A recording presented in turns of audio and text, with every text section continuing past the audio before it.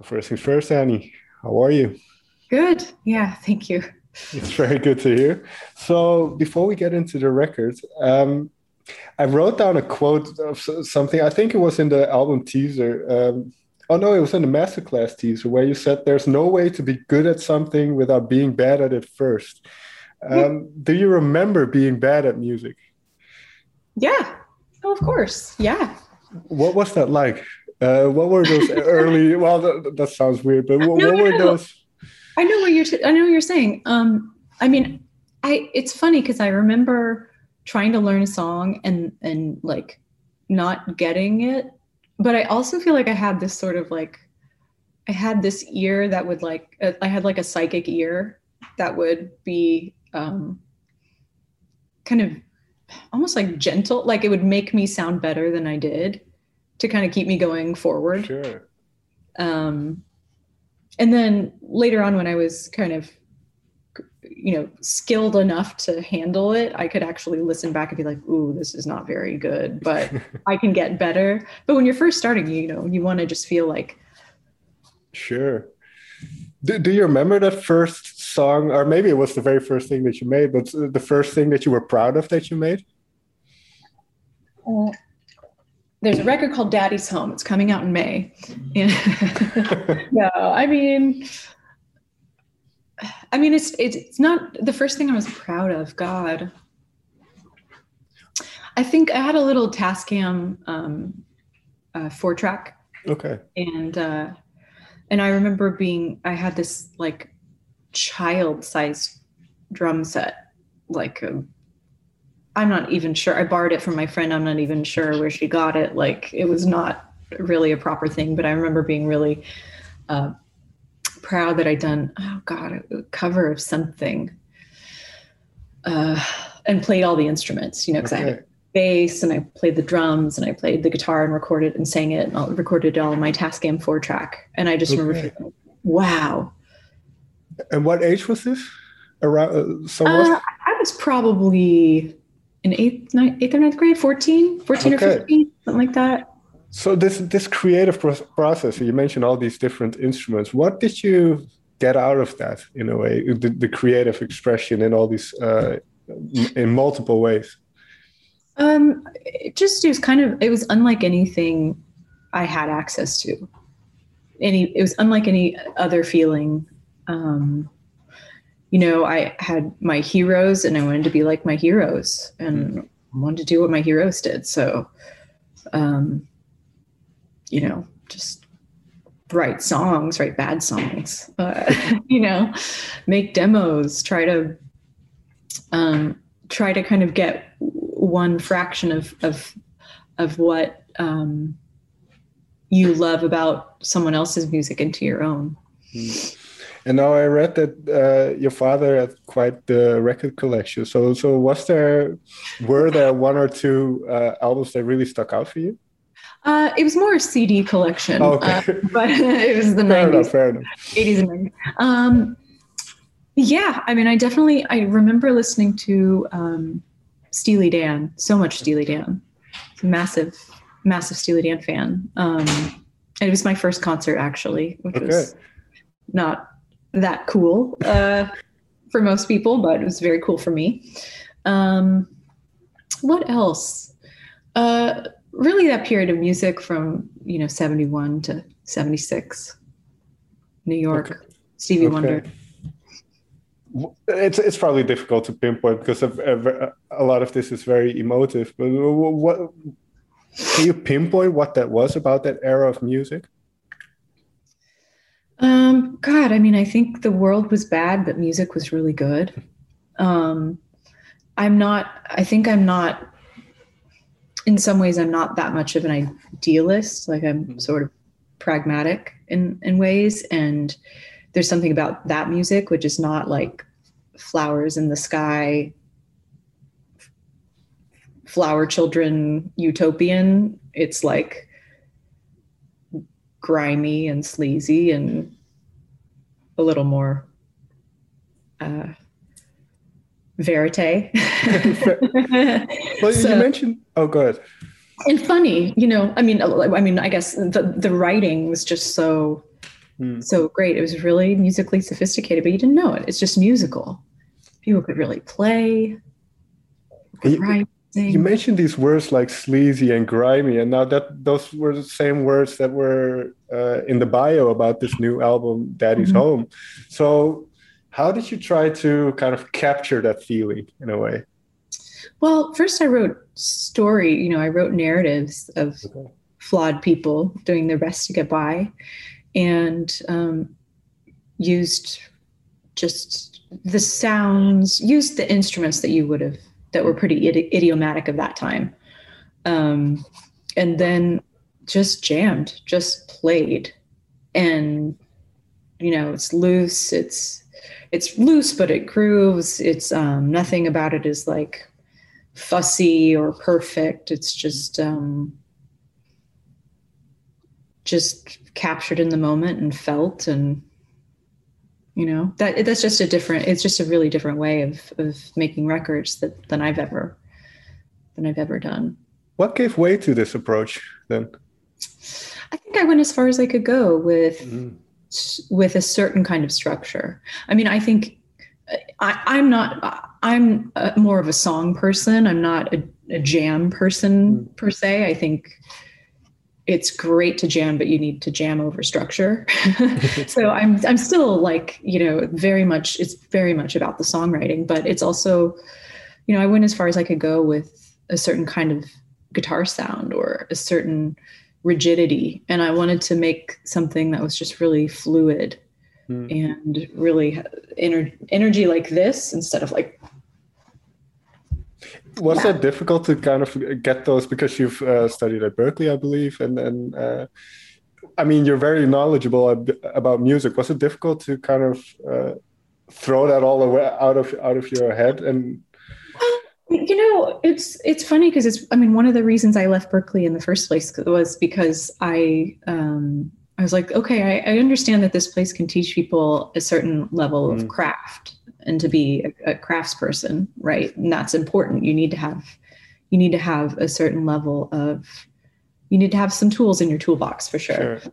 But this place can't teach you how to be an artist. And the only reason to have all those tools in your toolbox is because you have something to say.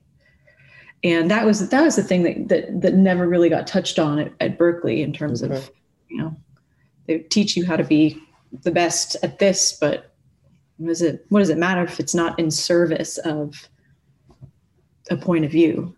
So no, I mean, I think actually I think there's the Berkeley damage was more damage that said like something has to be incredibly complicated in order to be valid. But in this case, I was going back to music that is really sophisticated. Harmonically, it's sophisticated. Rhythmically, it's not a three chord song, but it wasn't. There was nothing about it that was complexity for complexity's sake. It was all in service of something musical and in saying what I needed to say. So I think that's the distinction with it. And with that in mind, then, and you mentioned that you started out by writing songs, stories about very flawed people. So, what was the first story that you wrote? The first song I wrote for the record was Somebody Like Me. Yeah. And the second song I wrote for the record was Holiday Party. Okay. So, I could write this stuff because like I'm deeply flawed and I think kind of so is everybody to some degree, and I could write these stories because I've been these people. Yeah. Well, yeah, my next question was going to be whether it would be autobiographical elements of yourself or just Of course, witnessing the yeah. world in a way. It's all of the above, Okay. some of it is so literal that I'm hiding in plain sight, and some of it is obviously imagination and to build out the narrative, to tell the story. Well, let's take the first one that you mentioned, Somebody Like Me. What was it that you, well, the line I wrote down was a genius or a fool of the week. Am I a genius or a fool of the week? But what was kind of the idea behind that song? What made you write that down? Well, I guess It's the idea that like, oh, behind that line or Well, the song. not specifically that line, but just the Well, song. I mean, I think this is, I believe this is a romantic notion, but I think that love is sort of a mutually agreed upon delusion, you know, between people. And it's kind of a narrative that you create together. And there's something about a lot of love songs which are, you know, I'm going to love you forever and it's till the end of the earth and all this stuff. And it's sort of like, this is not that promise. Like time is going to be the thing that tells us what happens. Sure. What do I know? But, you know, but I see that you believe in me more than I believe in me. So maybe I can, you know, maybe we can just believe in this thing together, and create it. Because is there also a sense of kind of confidence, somebody else having confidence in you that you might not have in yourself? Yeah, it's amazing. It's like if you have a mirror that where you're like, I look amazing. You know, that's helpful. It's helpful because we live by stories. We live by the stories we tell ourselves. We live by massive cultural stories. I mean, it's all this construct. So if we can tell ourselves a different story, you know, we have the power to shape our realities. I definitely agree with that. And well, with that comes kind of, like you said, either you might think of yourself idealistic or I think of myself at times as naive and things about the world. But that's really sweet and sort of ironic to think of yourself as naive. Well, you know what I mean? You have some awareness that would true naivete be to not know that you're naive? To be completely oblivious to it? Maybe. Yeah. Might be. But I'm somebody who overthinks things and reflects a lot, so that doesn't help with that. Especially because of last year being as weird as it was. What is one story that you told yourself that kind of you realized wasn't true? One story that I told myself was that it was impossible for me to be in one place for more than 2 weeks at a time. And I didn't invent that story. It was simply the circumstance of my life. Sure. I didn't know what to do if I wasn't, you know, off working here or off doing, you know, doing this, kind of constantly chasing it. And obviously I couldn't travel last year. And I thought it's the first time in my adult life that I've been still. Okay. Oh, because I've been touring since I was in my early 20s, and that's been my whole life. So I didn't think I could do it, but I did it. I did it. And I think we as human beings, like we are very adaptable. We are very adaptable to circumstance. So, and I mean, you know, I was lucky. None of my friends or family got terribly ill or passed away. And, you know, I had food and shelter and all that stuff. So. Talking about all of the years before then, all of those years before when because of the way I see it, I don't know how you experience it, but you're always have been on an upward trajectory, I would say, in terms of success and attention and everything. It's always been going like this. And you mentioned never being in the same place for longer than 2 weeks. Did you enjoy that kind of hectic nature of life? I mean, I did. I did. And at some point, or I didn't know any different, you know, but I mean, I remember at some point around 2015, I was traveling so much. And this is, I mean, I feel bad about this from a carbon footprint standpoint, but I would go to Tokyo for the weekend. It's crazy. Like, nothing. You know what I mean? It's not, I mean, I remember going to Tokyo, like, oh, we should go to Tokyo this weekend. For a weekend. So, I mean, you know, it's like, Well, let me ask it differently then, because I wrote down you work with your aunt and uncle who are in the music, Tuck and Patty, and obviously you got to see kind of a little bit of what being a musician in the music industry entailed. Has it kind of been as you were growing up? Has it been as you expected in a way? I don't really know what I expected. I never wanted to be, with the exception of being 8 years old, and they're like, what do you want to be when you grow up? And you're like, I want to be president. Like, I don't fucking want to be president. But besides that little, brief time, the only thing I ever wanted to do was be a musician. I don't remember life for music or before, feeling like this calling. And so I don't know, but I don't know that I have a great ability to project that far into the future. Mm-hmm. I'm more just focused on like what is right in front of me. And I don't really look back. So I don't know what I expected, but I do know that like, I feel like I'm just getting started, and it's crazy. Like it's crazy to me that, like you said, and I would agree. It's been a slow climb up the mountain or whatever. And I've been lucky because I've gotten to become better at my job, and people still want to hear from me. This many records in, and that's, I realize now, more so than ever, just like how lucky that is. 'Cause it's pretty rare. I mean, it is pretty rare. I've seen a lot of bands come and go. I've seen a lot of artists do this and, go into obscurity or all that stuff, or people get huge and then whatever. Anyway, I'm going to get some more water, but it's been a ride. Right. With what you just mentioned then, and I don't think you are, but does that add pressure in a way to, especially now, new album? Do you feel kind of like you need to perform in a way, or you need to, I don't know the right way of saying it. You mean like in a commercial sense, or in a... Well, in a sense of being able to do what you do, because I suppose in the creative sense, that's already what you're doing. You just do what you do.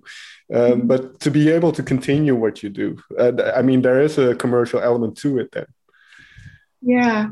It's funny.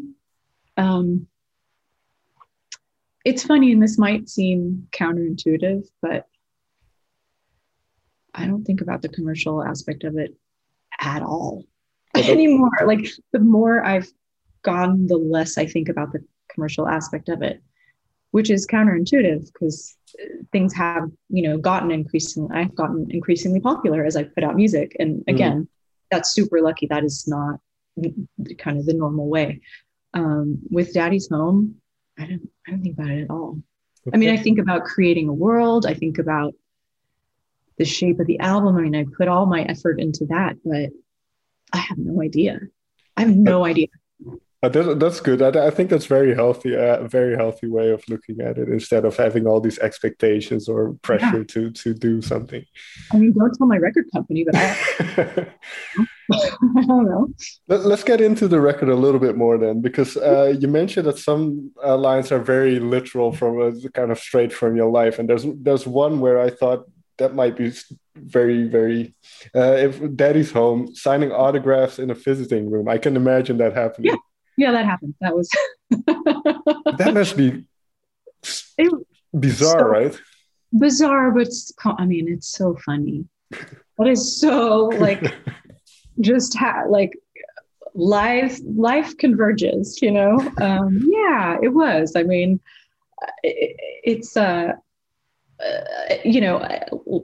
it said in the bio, I have firsthand experience now with the American prison system. And, it's the whole thing is Kafkaesque. I mean, it's arbitrary. There are all these arbitrary rules. There's all kinds of stuff. I mean, I've got stories forever, but yeah, I did. It was one of the last times I went to go see him before he got released. And it was, I signed an autograph because you're not allowed to take cell phones in. So luckily we couldn't take a selfie, because an autograph is sort of that's kind of an outdated thing that people do. Sure. People want a selfie, but thank God. With bars behind you. Oh, glad this is not this moment isn't immortalized that way. Obviously, your father going to prison must be difficult. I don't know the circumstances, and I'm not going to pry either. But what made Oh, you? well, I can say that it was white collar, and I only specify that to say like it wasn't like a violent assault or Right. anything like that, for whatever that, you know. But what I wondered was what made this album kind of the album where you were um, willing to talk about it or open enough to talk about it. Well, a number of years ago, it was like I was for a split second. I don't mean to overstate it, but I was like in the tabloids, and the tabloids went like trying to dig up dirt on me, which I mean, it's good luck. I mean, it's not, um, but anyway, they sort of uncovered that story, which wasn't anything I want to talk about. It's like, one, I think I, for a lot of years, and this is my general ethos, like, I don't want to get in between somebody's interpretation of the music, like I've had songs ruined once I know what the artist's intention was. I don't think the artist's intention is relevant at all. Okay. So part of it was like, I don't want to sully someone's listening experience by knowing the exact autobiographical details of my life. Right. But it was kind of put out there in this way that was like, ugh. And then I was asked about it, or it was referenced in various, like music press stuff when I was doing music interviews. It kind of so like, well, you know what? This story has a lot more to it than the sort of like salacious whatever anecdote. And actually, I want to be able to tell my story, and I can tell that story with like humor and compassion and a lot of, tell it with an arc instead of it kind of being like a tabloidy tidbit. But right. if it hadn't been out there, I probably wouldn't talk about it. One thing that I noticed, and I'm not very musical, so I don't know if this is in any way correct, but I heard a lot of electric piano, and I thought that was kind of the foundation for a lot of songs. Yeah, it is a Wurlitzer. It's a Wurlitzer in there a lot, and some clav.